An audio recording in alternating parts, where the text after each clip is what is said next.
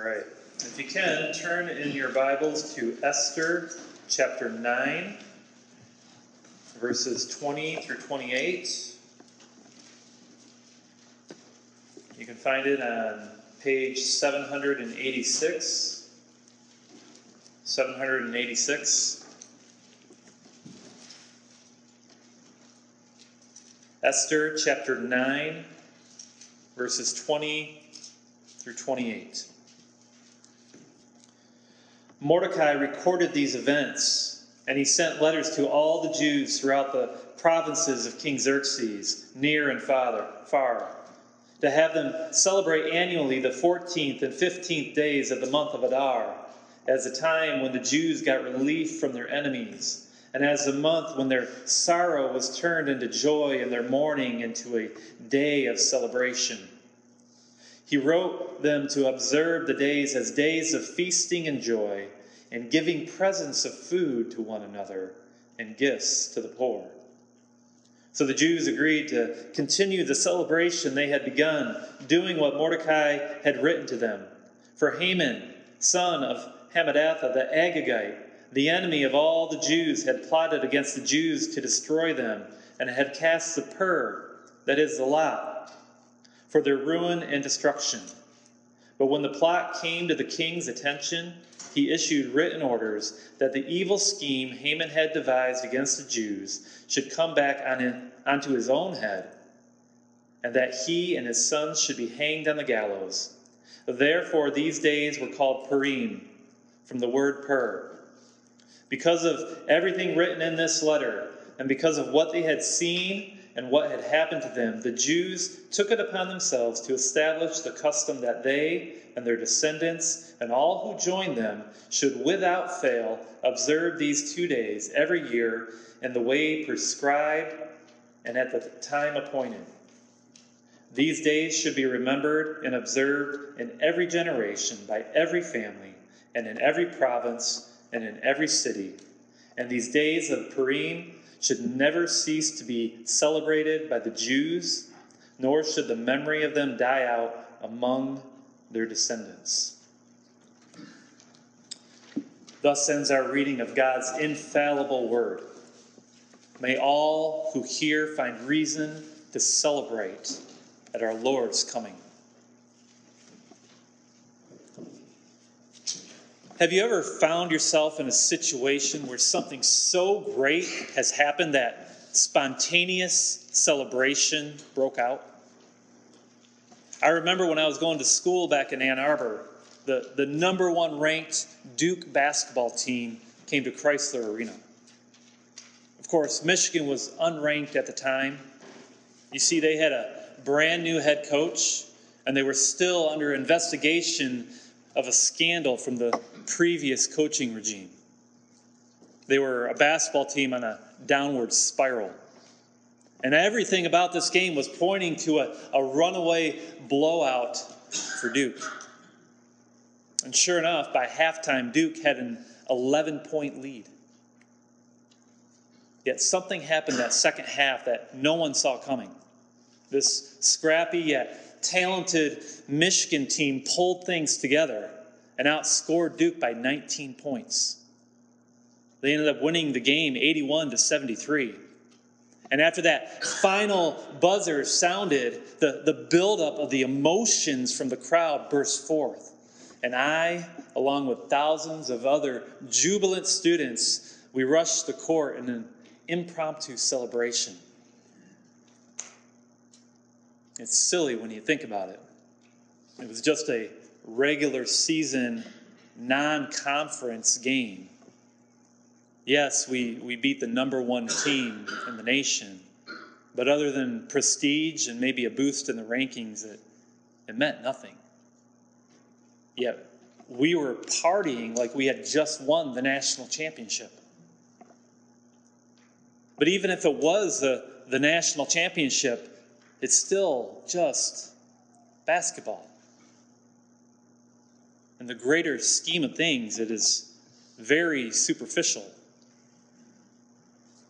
Now, if people can joyously break out into celebration after a basketball game, Imagine the emotions that went through the hearts of the Jewish people after they had victoriously defeated their enemies who wanted to take their lives. They would have been ecstatic. And this is exactly what we see after their rescue had been completed. Look at Esther 9, verses 17 through 19. This happened on the 13th day of the month of Adar, and on the 14th they rested and made it a day of feasting and joy. The Jews in Susa, however, had assembled on the 13th and 14th, and then on the 15th they rested and made it a day of feasting and joy. This is why the rural Jews, those living in the villages, observed the 14th of the month of Adar as a day of joy and feasting, a day for giving presents to each other. This was a time of joy and happiness, for they were alive and they were free from that threat of death. Their foes had been vanquished, and they were now living under the favor of the king. What looked to be the end of the Jewish people just 11 months prior had turned out to be a time of peace and prosperity. For the Lord had come to their rescue. And what better reason to celebrate than that? Which leads us to our text for today. Look at verses 20 through 22.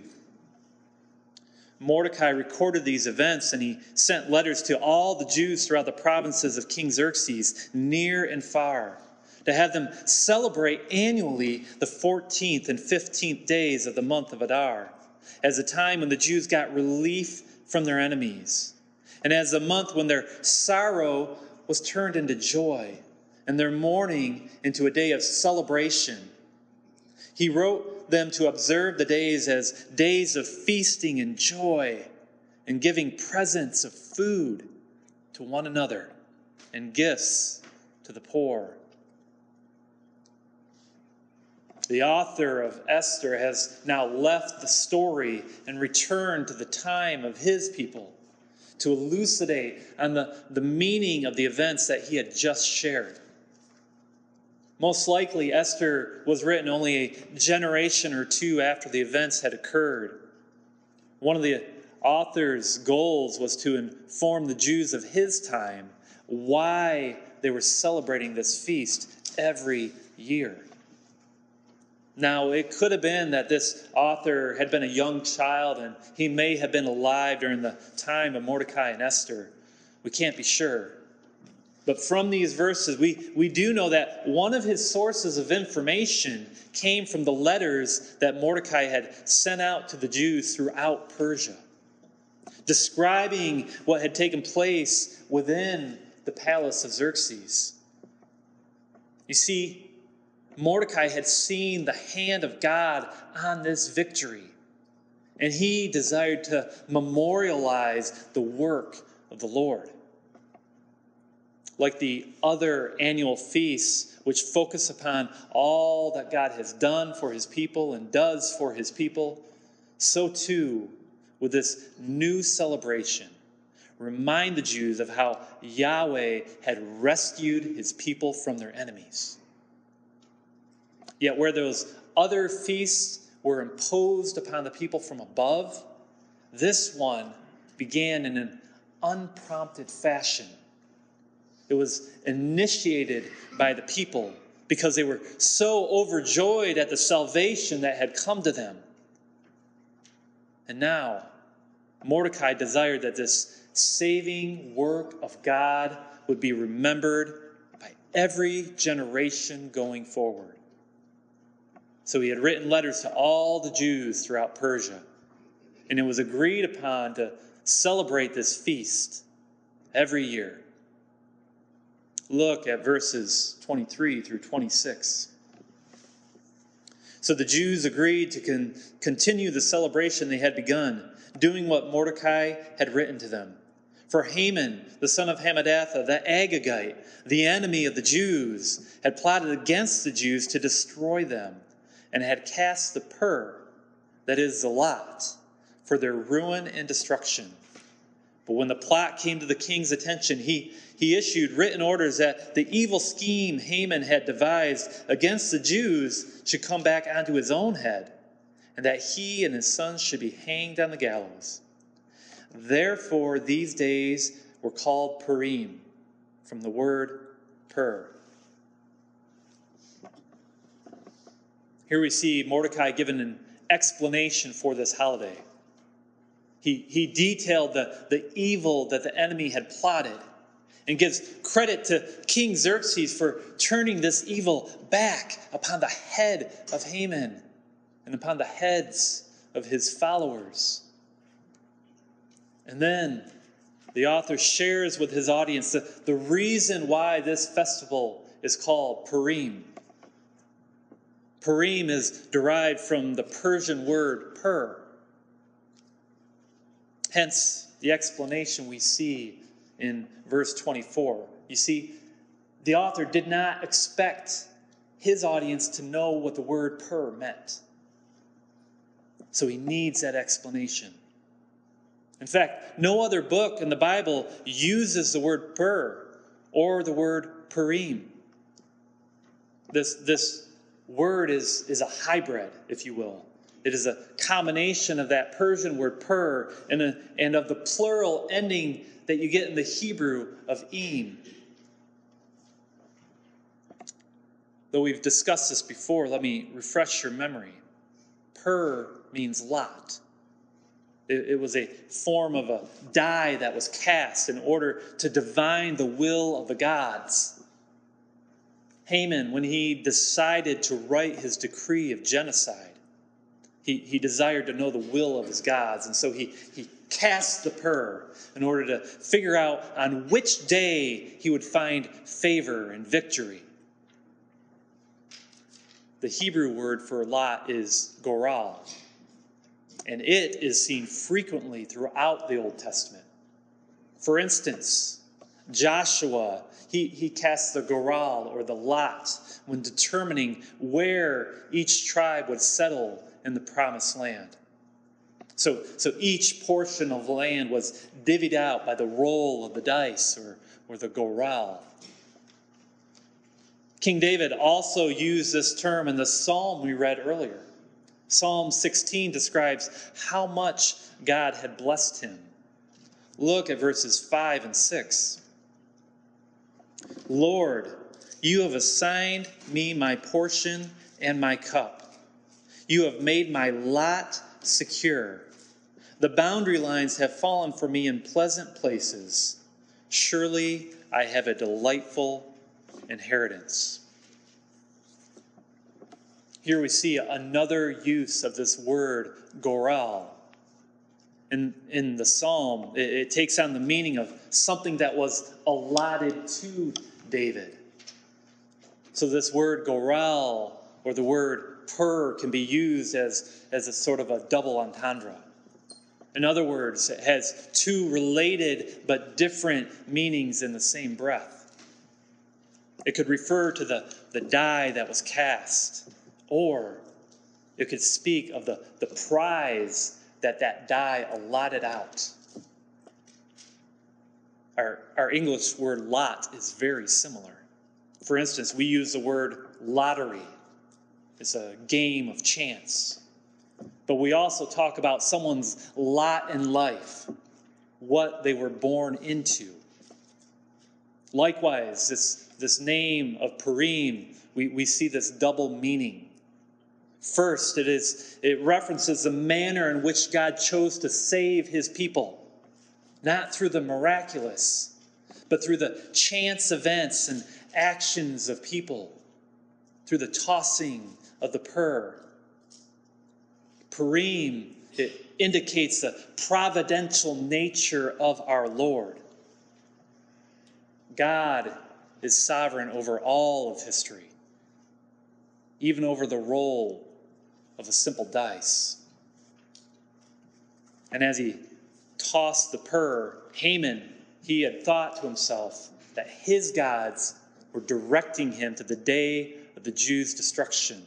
But it was really Yahweh, the God of the Jews, that was behind the roll of that die. The Lord had his own idea, not of when the Jews would be destroyed, but of when they would triumph over their enemies. Proverbs 16, verse 33 says this: "The lot is cast into the lap, but its every decision is from the Lord." Second, Purim also speaks of the fate of God's chosen people, or rather their lot in life. It was not their destiny to be wiped out. Instead, theirs was to vanquish their enemies and finally live in peace. Like David, God had assigned to them their portion and their cup, and he had made their lot secure. This is the reason why we see in verse 22 that they would give to each other presents of food or choice morsels. Look at that last part of verse 22 again. He wrote them to observe the days as days of feasting and joy, giving presents of food to one another and gifts to the poor. The Hebrew word used here is manaut. It is the exact same word used for portion that we read in Psalm 16. Again, we see this double entendre, these gifts of food that the Jews would send to one another. They were a reminder of the portion that God had given to them. They were memorials and a celebration of the goodness of their Lord. Let's look at the end of our passage, verses 26 through 28. Because everything written in this letter, and because of what they had seen and what had happened to them, the Jews took it upon themselves to establish the custom that they and their descendants and all who join them should without fail observe these 2 days every year, in the way prescribed and at the time appointed. These days should be remembered and observed in every generation, by every family, and in every province, and in every city. And these days of Purim should never cease to be celebrated by the Jews, nor should the memory of them die out among their descendants. The Jews did not forget. They remembered and observed these days of Purim in every generation. Even today, we see this reflected in modern Jewish culture. On the day of Purim, the Jews will gather in their synagogues and read aloud the entire book of Esther. And this isn't some dull reading, it's a boisterous event. For instance, whenever Mordecai's name is read, all the people will cheer and clap their hands. And whenever Haman's name is mentioned, everyone will hiss and boo. And the children, they will dress up in costumes and paint their faces to celebrate. I provided a picture as an example. Looks fun, doesn't it? And the giving of food is still the custom, reminding them of the portion that God has allotted them. And the wine flows freely. In fact, the Jewish Talmud suggests that on this day a person should drink until one can no longer tell the difference between Mordecai be blessed and Haman be cursed. It's a lot of wine. Purim is a reminder that they, as a people, will never be destroyed. So what does this have to do with Christ's church? What began as a spontaneous celebration has been passed down for generations, for thousands of years. It is a celebration of God's rescue. It is a memorial of the Lord's faithfulness to his people. It commemorates the goodness of Yahweh. It is a reminder of the portion that he has allotted to those whom he has chosen. And it is a small taste of the banquet that is yet to come. Psalm 16, verses 9 through 11.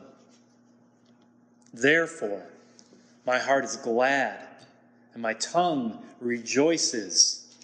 My body also will rest secure, because you will not abandon me to the grave, nor will you let your Holy One see decay. You have made known to me the path of life. You will fill me with joy in your presence, with eternal pleasures at your right hand. Brothers, sisters, there will come a day when the trumpets of heaven will resound and the King will return to gather in his people. Christ will come into the fullness of his kingdom, and he will bring with him the souls of the saints that have passed away. He will restore them to their new bodies, and he will defeat their enemies, sin, death, and the devil. And he will give to his bride her portion and her cup. He will make her lot secure. And when he does all of this, when his people see the salvation he brings, spontaneous celebration will break forth. For true joy and true peace will have finally come to the people of God. They will live under the favor of the true King of this world. The sorrow and the pain that sin has brought about will be no more. Like Purim, this celebration will never cease. For the joy that the Lord brings to those who dwell with him, it has no end. His love and his mercy, they are like a river that is continuously flowing. For those who know Christ as their Lord and Savior, for those who repent of their sins and trust in Jesus, for those who put no stock in their own good deeds, but look to the cross for forgiveness, they shall join in this celebration. They will get relief from their enemies. They will have their sorrow turned into joy and their mourning into celebration. For they will know that God will not allow them to be destroyed. However, if you have not put your trust in Christ, then that irrevocable decree of death remains upon your head. You will have no rest from your enemies. And the lot of Haman will be your portion. Dear friends, turn from your sins and trust in Jesus for salvation. Christ is your Sabbath rest. He rescues you from death's grip, and he seats you at his table where there will be choice food and lavish gifts upon the poor. The Purim of our Lord is the new heavens and the new earth, and the portion that he gives you is himself. And these days of Purim should never cease to be celebrated by the Jews, nor should the memory of them die out among their descendants. Let us pray. Father, we are grateful for the portion you have given to us. You have decided our lot in life, and you have directed our steps. You have brought us to a place where we can know your Son and all that he did for us on the cross. Give us the faith to believe in him. Fill us now with your Holy Spirit and guide us as we walk the path that you have allotted for us. We pray this in Jesus' name. Amen.